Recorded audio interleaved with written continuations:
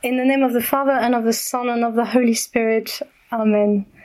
Come, Holy Spirit, fill the hearts of your faithful, and kindle in them the fire of your love. Send forth your Spirit, and they shall be created, and you shall renew the face of the earth. O God, who by the light of the Holy Spirit did instruct the hearts of the faithful, grant that by the same Holy Spirit we may be truly wise and ever enjoy his consolations through Christ our Lord. Amen. A reading from the Holy Gospel according to St. Matthew. Jesus instructed the 12 as follows: Anyone who prefers father or mother to me is not worthy of me. Anyone who prefers son or daughter to me is not worthy of me. Anyone who does not take his cross and follow in my footsteps is not worthy of me. Anyone who finds his life will lose it. Anyone who loses his life for my sake will find it. Anyone who welcomes you welcomes me, and those who welcome me welcome the one who sent me. Anyone who welcomes a prophet will have a prophet's reward. And anyone who welcomes a holy man will have a holy man's reward. If anyone gives so much as a cup of cold water to one of these little ones, because he is a disciple, then I tell you solemnly, he will most certainly not lose his reward. We're in Matthew chapter 10, and this is the second big discourse of Jesus in Matthew. The first discourse was the Sermon on the Mount, which lasted for chapter 5, 6, 7. And now chapter 10, Jesus, at the beginning of chapter 10, has called together his apostles, has defined the group of apostles. And now he talks to them, he tells them about their mission.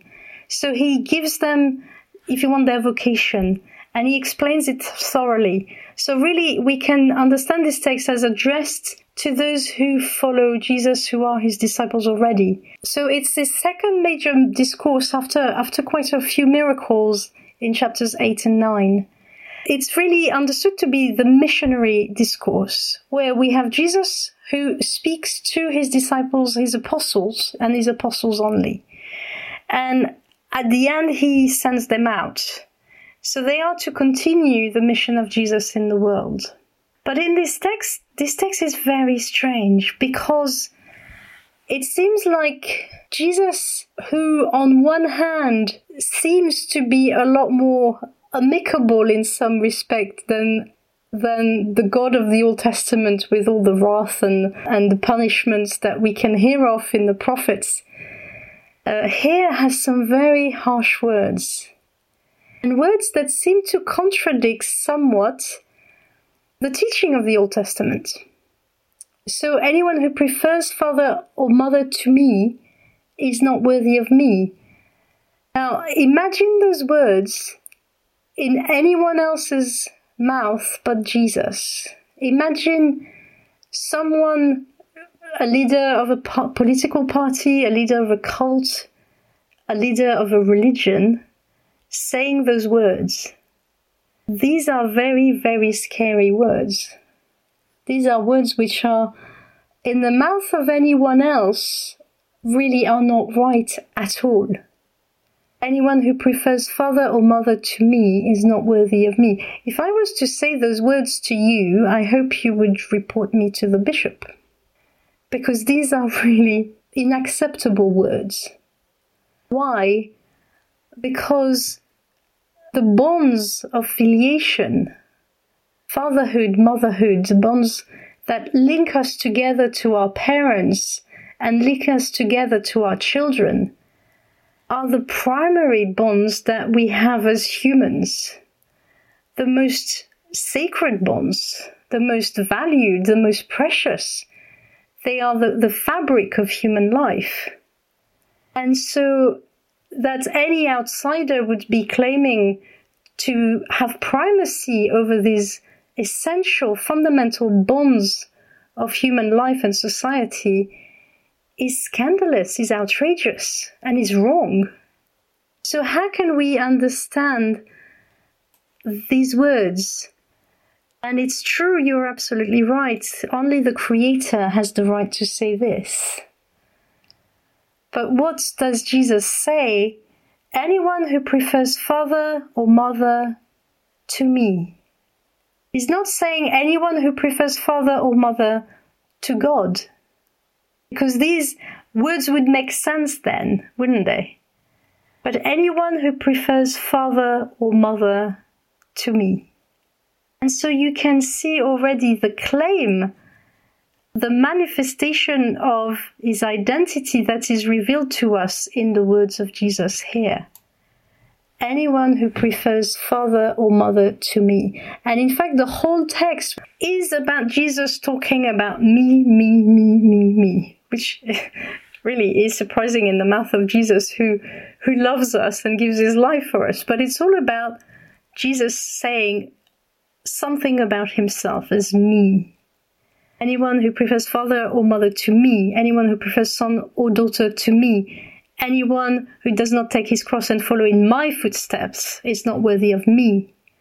Anyone who loses his life for my sake will find it. And then with the welcome, those who welcome me, welcome the one who sent me. Anyone who welcomes you, welcomes me. Jesus places himself at the center of this discourse, and in so doing makes claim that no human person should rightly make, that no human person has any authority to make. This is a language that should not be uttered by anyone but God.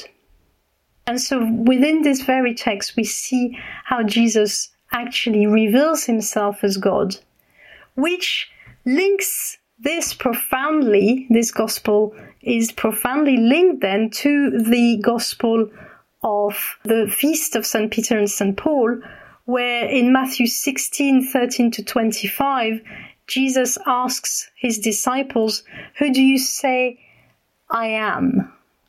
Who do you say that I am? And where he's not explicitly said before I am the Messiah, is implied it in every way, and especially in that text in Matthew 10 that we have in the liturgical year, in the ordinary time, Sunday 13th. And here Peter says, you are the Christ, the Son of the living God. And what's interesting is that even in the gospel that is used for the feast of St. Peter and St. Paul, the bonds of filiation are present in such a strong, manifest way. You are the Christ, the Son of the living God. So fatherhood and sonship is implied here. And Jesus answered him, blessed are you, Simon Bar-Jonah. Blessed are you, Simon, son of Jonah. So, for flesh and blood has not revealed this to you, but my Father who is in heaven. So, we shift, if you want, from earthly fatherhood, Simon, son of Jonah, to divine fatherhood and sonship. You are the Christ, the Son of the living God. My Father has revealed this to you. We are taken up to another level of reality, of filiation. And this is where we have a clue to understand the text that we actually have on the 13th Sunday. These bonds of filiation, which are absolutely fundamental to understanding who Jesus is and who we are. Anyone who prefers father and or mother to me is not worthy of me. Isn't that contradicting as well? The Old Testament, the Ten Commandments. Do you remember?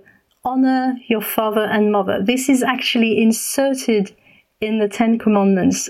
If we look at the Ten Commandments, as they are in Exodus 20, the Ten Commandments, Exodus chapter 21-17, we're on Mount Sinai and God is giving the law to Moses.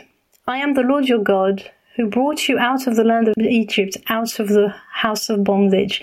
God begins by telling us about who he is and what he has done, so that we are inserted within a history, within something that's already happened historically, the history of the salvation of the people of Israel. You shall have no other gods before me. And then you shall not make for yourself a graven image or any likeness. The first verses from 2 to 6 are really considered to be the first commandment.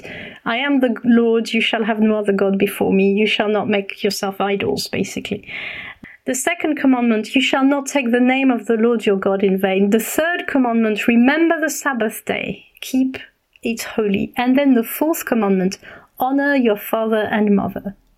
So by saying that anyone who prefers father or mother is not worthy of me, isn't Jesus contradicting the Ten Commandments? That the Ten Commandments, the word of God, the law given by God on Mount Sinai, is actually prescribing to us to honor our father and mother, to prefer them to ourselves in some way, to give them honor. And this is high up on the list. It comes before you shall not kill. We can understand, therefore, those words of Jesus to be, if Jesus is not God, to be blasphemous, to be against the law, to be scandalous. If Jesus is God, we can see that what Jesus is actually saying here fits perfectly well with the Ten Commandments, because our relationship with Jesus then has to do with the first three commandments. And our relationship with our family has to do with the fourth commandments and then onwards down below. If you want, the Ten Commandments are divided in two parts. The first three commandments have to do with our relationship with God. And the 7 last commandments have to do with our relationship with each other. And what Jesus is doing here in this very concise, implicit way, if you want, is to tell us, unless you have the first 3 commandments right, the rest is not going to follow. And so he's not saying to us to completely discard, ignore, disrespect our mother and our earthly father and mother and our earthly sons and daughters. But he's saying to us, there has to be an order in your life. And in your life, God has to come first. And as I am God, I have to be first. If you want to have everything following, if you want to have order in your life, if you want to have a moral life that is ordered, and if you want to be open to the grace that will enable you to live this moral life, because of course we're in a fallen state, in a state of sin. So Jesus reveals himself very strongly as God. Anyone who prefers father or mother to me is not worthy of me. Is this completely new? Well, yes, it's new insofar as here is God in the flesh. Here is Jesus, who is both fully God and fully man. And what you see in Jesus, you see a human being who speaks the word of God. It must be so utterly shocking to hear these words from a human mouth. Anyone who prefers father or mother to me is not worthy of me. And yet there's something profoundly ancient about these words as well. Because if you remember, when the history of salvation began, it started with precisely the same invitation given by God to a single man, Abraham, in Genesis 12. We started the history of salvation by God calling Abram as he was there, Genesis 12, 1-4. Now the Lord said to Abram, go from your country and your kindred and your father's house to the land that I will show you. In other words, God was saying to Abram, you have to prefer me over your father's house. You have to follow me rather than stay in your father's house. And in so doing, in leaving the house of his father, Abram receives a new identity, Abraham becomes the friend of God. So not only does God, right at the beginning of the history of salvation, about 2,000 years before Christ, ask Abraham to leave his father, but he also asked Abraham, as he is then, Abraham, to sacrifice his son.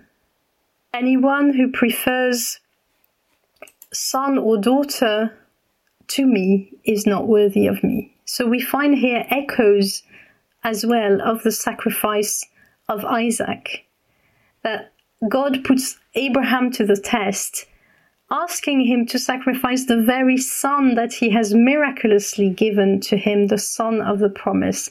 And Abraham places his faith, his trust in God, trusting, as the letter to the Hebrews says us, that God who miraculously gave him Isaac would have the power to raise him up.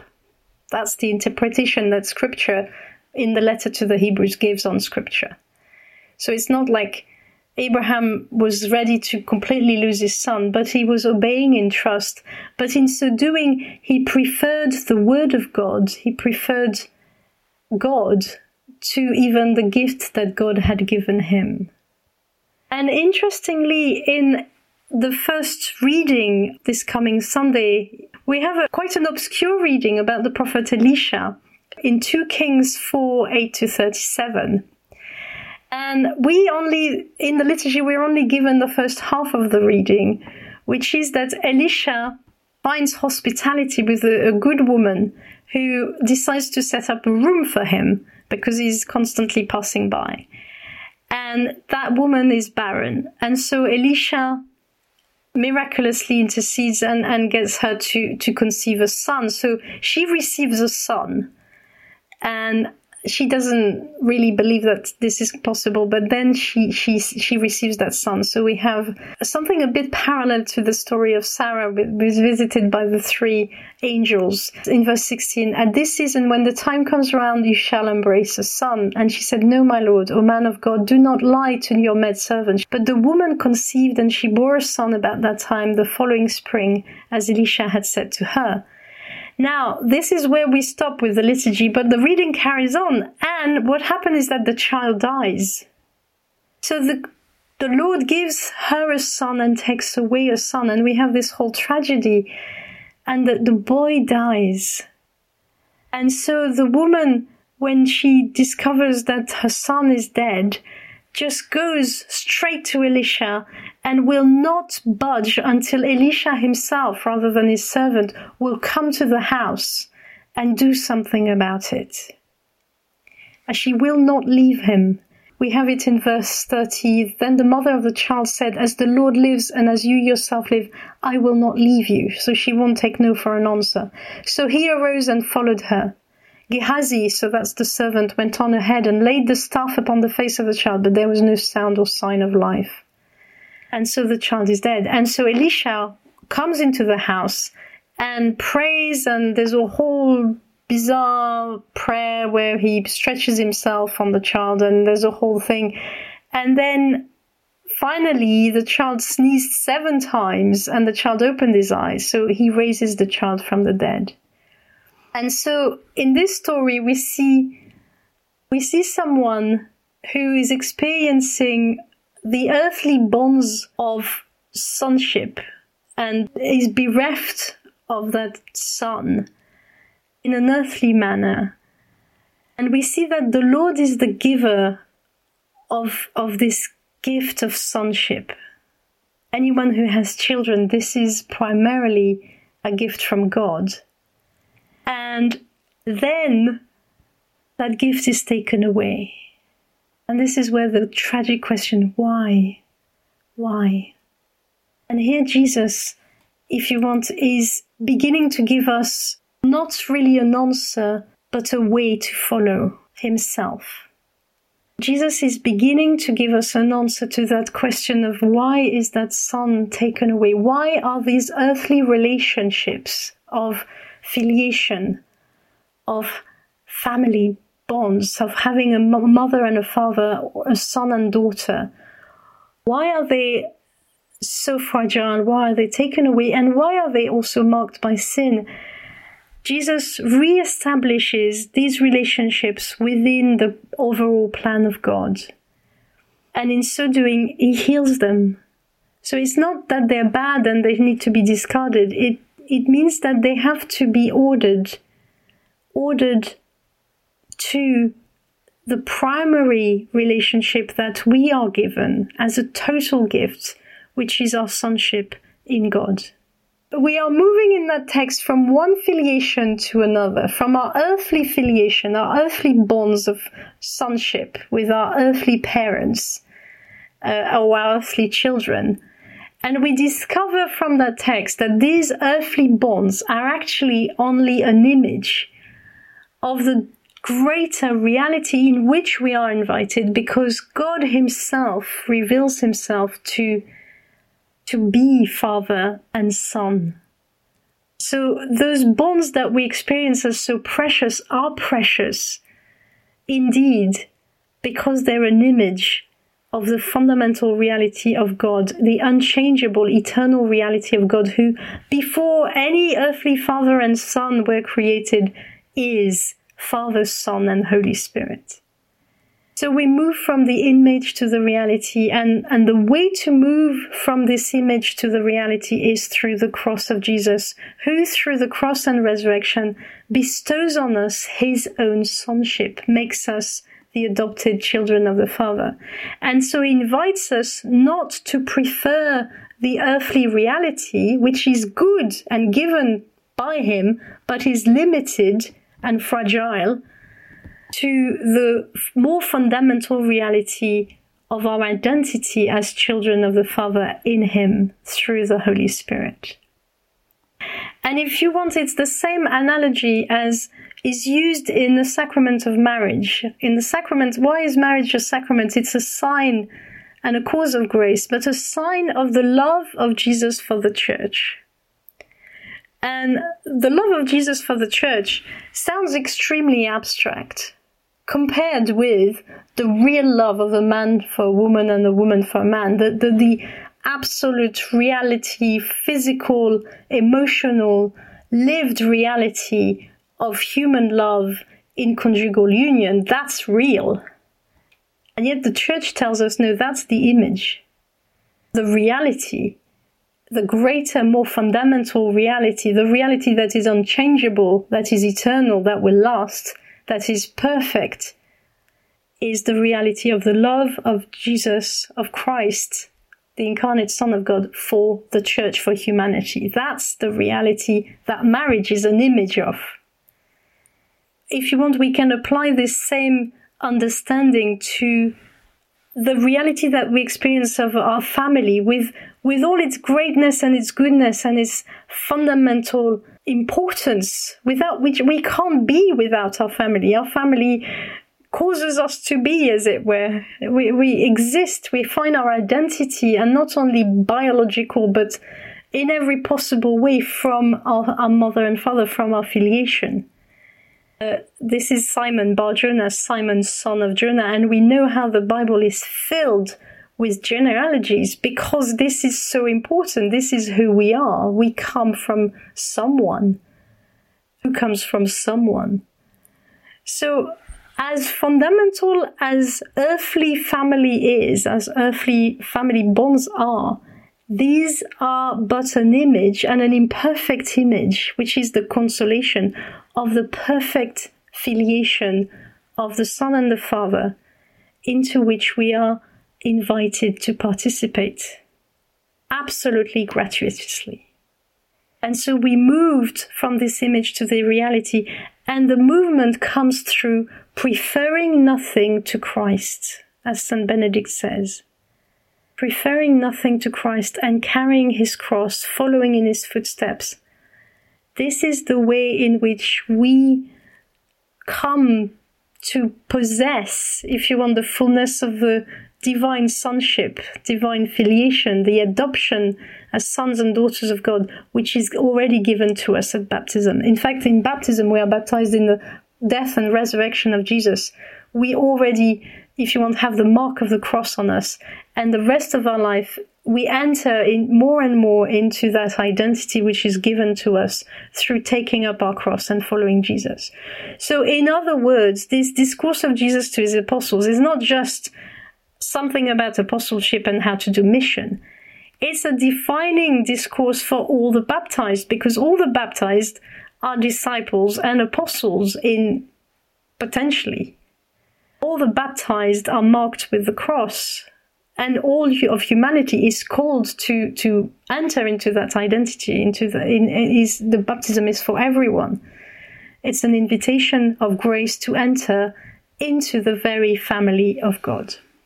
Jesus not only shows us the fundamental family from which all family, if you want, takes its existence and name, the relationship of Father, Son, and Holy Spirit, but he shows us how to love, how to be in that family. And we have the witness of Jesus who gives his life for us. And this is where we find in the text something about him that is profound as well, because in that very gospel, we have a self-portrait of Jesus. Jesus actually refers us to himself, but in referring us to himself, he also tells us what he has done. He's the one who has been sent on mission by the Father. He reveals to himself as God, of course, because only God could claim those things or make these statements. But also, he's the first one to take up the cross. So he's not asking us to do something he hasn't done himself. Anyone who does not take his cross and follow in my footsteps is not worthy of me. This is the way that he shows us. This is the way of love. This is the way of being the Son of the Father, of giving his life out of love. Anyone who finds his life will lose it. When he's in front of Pilate in John, he says, "For this I have come into the world." He has come to be king, but to reign from the cross. He has come to give his life for us. God so loved the world that he gave his only Son. So he has come to lose his life. And in losing his life, he finds it not just for himself, but for all of us, because his resurrection is the promise of our resurrection. He is the one who has welcomed us, but the one we have not welcomed. And for that, we only have to read the Passion.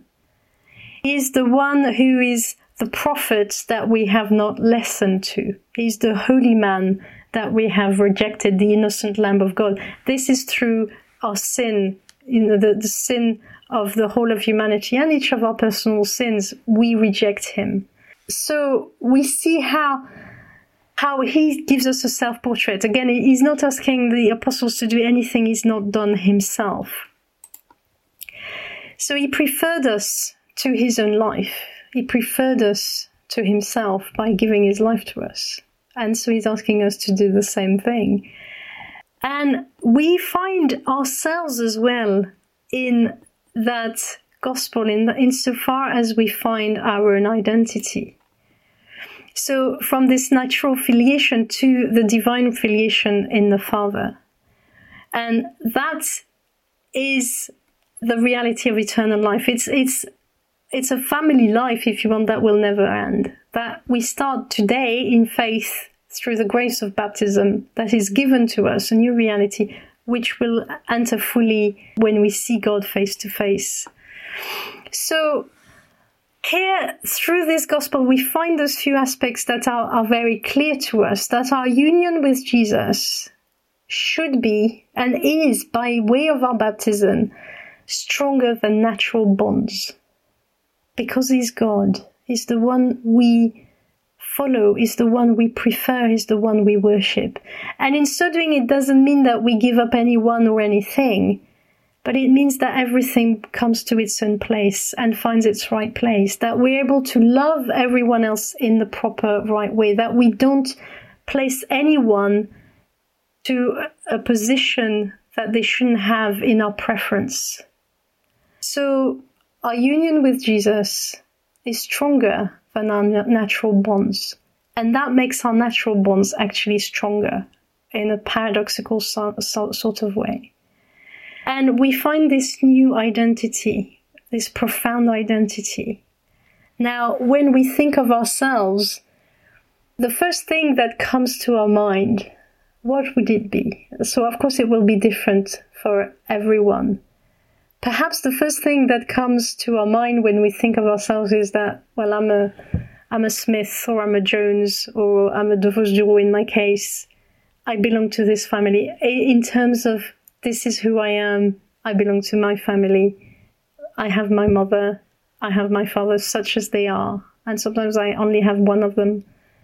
I may not have anyone left, but still I hold on to whatever origin I am given. I have my children. can be the first thing we can think of. And yet these things, these loves, essential as they are, because this is our identity, our existence in human life, in earthly life, are imperfect, are finite. We can think, what is the first thing I can think of myself? Well, I'm a sinner. I'm not as good as I should be. I have done terrible things. And sometimes these are the things that will come out, that are most real to us. But here in this gospel, Jesus is telling us something very, very different.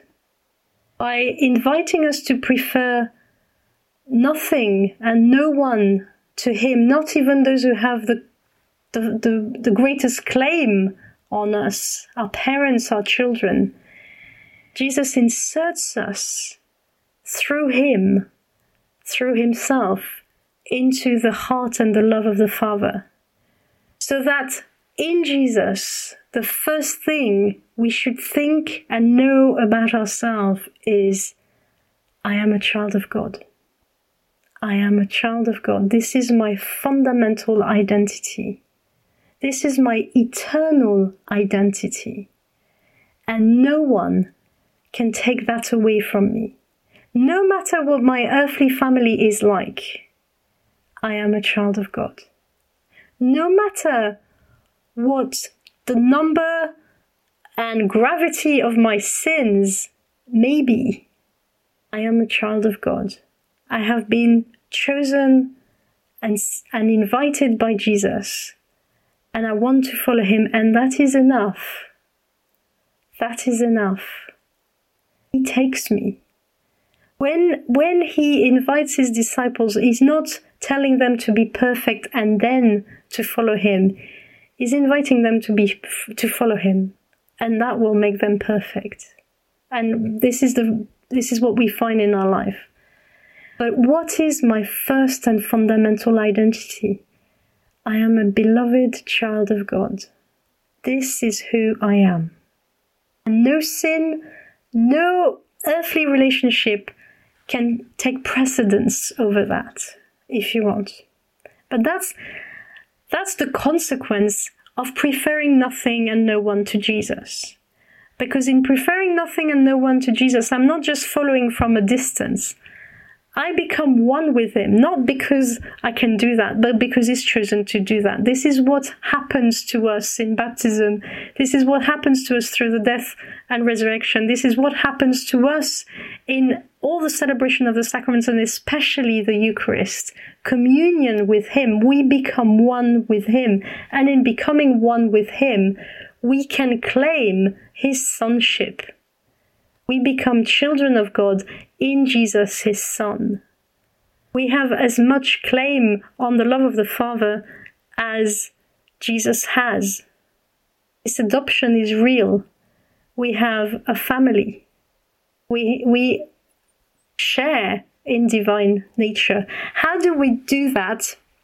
Through embracing the cross, of course, through grace. This is the work of grace in our life. Now, I want to read to you some paragraph of the Catechism of the Catholic Church on grace, 1996 to 1999.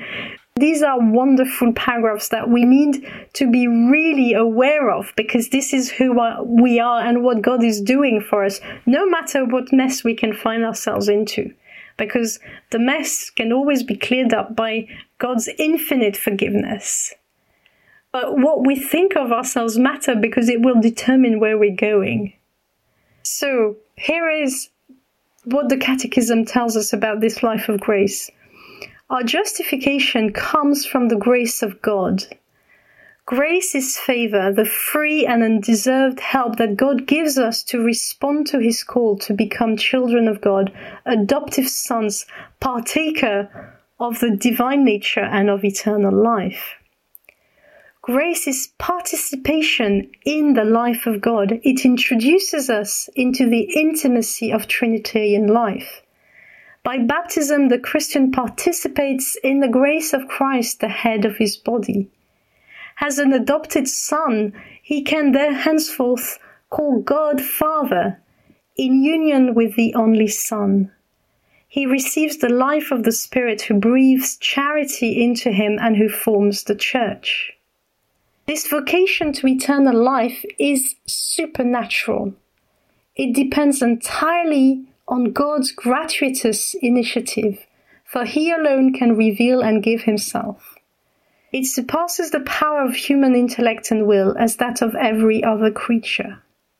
The grace of Christ is the gratuitous gift that God makes to us of his own life, infused by the Holy Spirit into our soul to heal it of sin and to sanctify it.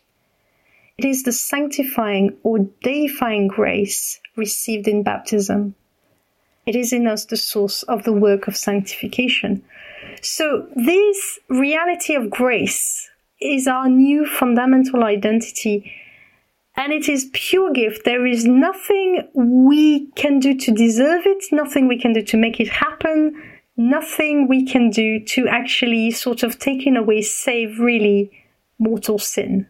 And of that, we always have a solution, if you want, in God's infinite mercy, which is given to us constantly in the sacraments of confession. So that grace is what we need to hang on to, because it doesn't depend in any way on any human virtue and qualification and standards. If you want, it cancels no one. No one is excluded. Anyone can claim this who is baptized and tries at least to prefer nothing to Christ. It doesn't depend on our intellectual understanding. It doesn't depend on our gifts. It doesn't depend on our social skills. It depends just on us having received the grace of baptism and living this life of faith in Christ, the Son of God, who gave his life for us. This is it. So it really is universal in that sense. A baby can have this claim, and a very old person who has dementia can have this claim. That same identity as adopted child of God, this is the gift of God to us. And this is why now we can understand in that light those words of Jesus, anyone who prefers father or mother to me is not worthy of me. Well, yes, because we can't prefer this natural, finite, limited reality, good as it is and necessary as it is, to this incredible life that is open to us by God in Christ. Because it's to prefer the image to the reality. And in the reality, the image is not discarded as this was of no importance, No, everything that we experience in our family life, in our relationships with our parents, with our children, difficult as they are, can find in the grace of Christ a transfiguration. They can be redeemed. They can find a new and deeper reality in the identity, the profound identity that we have in Christ. So what Jesus is asking of us is what he himself has done, insofar as in the text of Philippians, we can see that in some way, in Philippians 2:1-11, Jesus in some way left the Father. He preferred us to his equality with God. So there's a sense of Jesus divesting himself, humbling himself for us. He preferred, if you want, nothing, not even his own life, to us. And there's a sense as well in the gospel where Jesus leaves his mother and seemed to prefer the relationship that he has with his disciples to the natural relationship he has with his natural family, his mother and brethren, who would be, his extended family. So we have it only just a couple of chapters later in Matthew 12:47-50. While he was still speaking to the people, behold, his mother and his brethren stood outside asking to speak to him. But he replied to the man who told him, "Who is my mother and who are my brethren?" And stretching out his hand towards his disciples, he said, "Here are my mother and my brethren. For whoever does the will of my Father in heaven is my brother and sister and mother."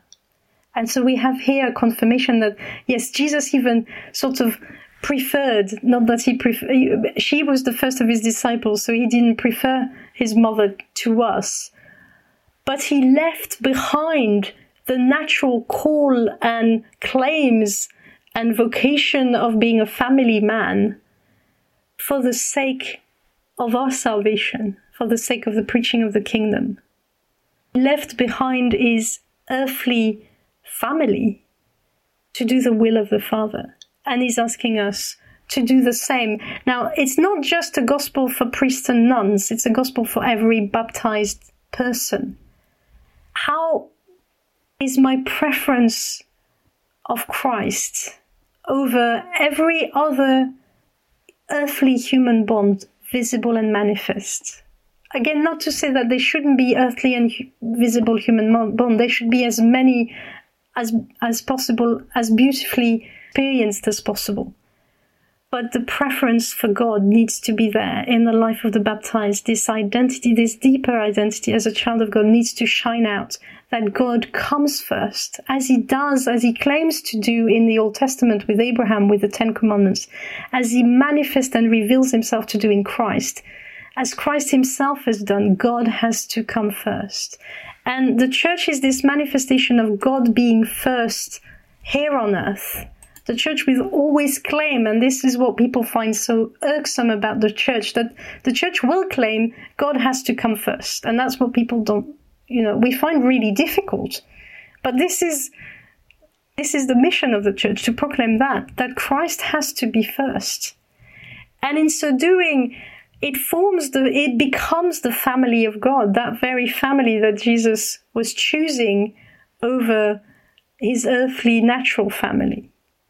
And in it, we share that common mission of carrying the cross of the crucified, sharing in the work of salvation, which is an incredible dignity.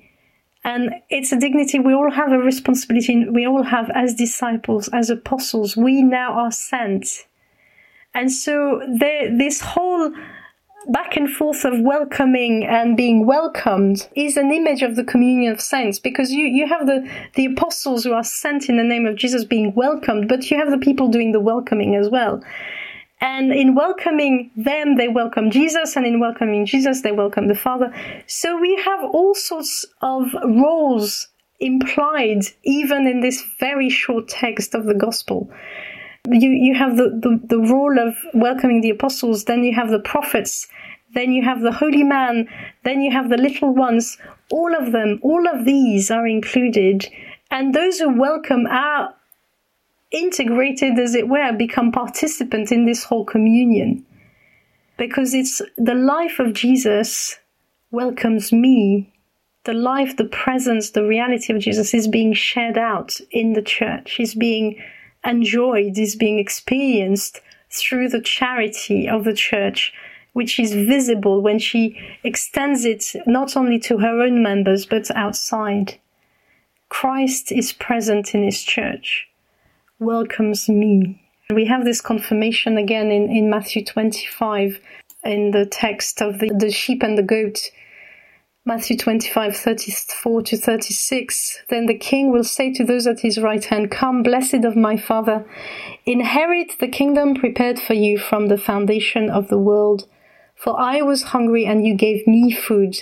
I was thirsty, and you gave me drink. I was a stranger, and you welcomed me. I was naked, and you clothed me. I was sick, and you visited me. I was in prison, and you came to me." Jesus identifies himself to suffering humanity. In the same way, he gives us his own identity as the Son. We become children of the Father. So there's a wonderful exchange where he takes our poverty, and in the poor we see him, and we receive his sonship.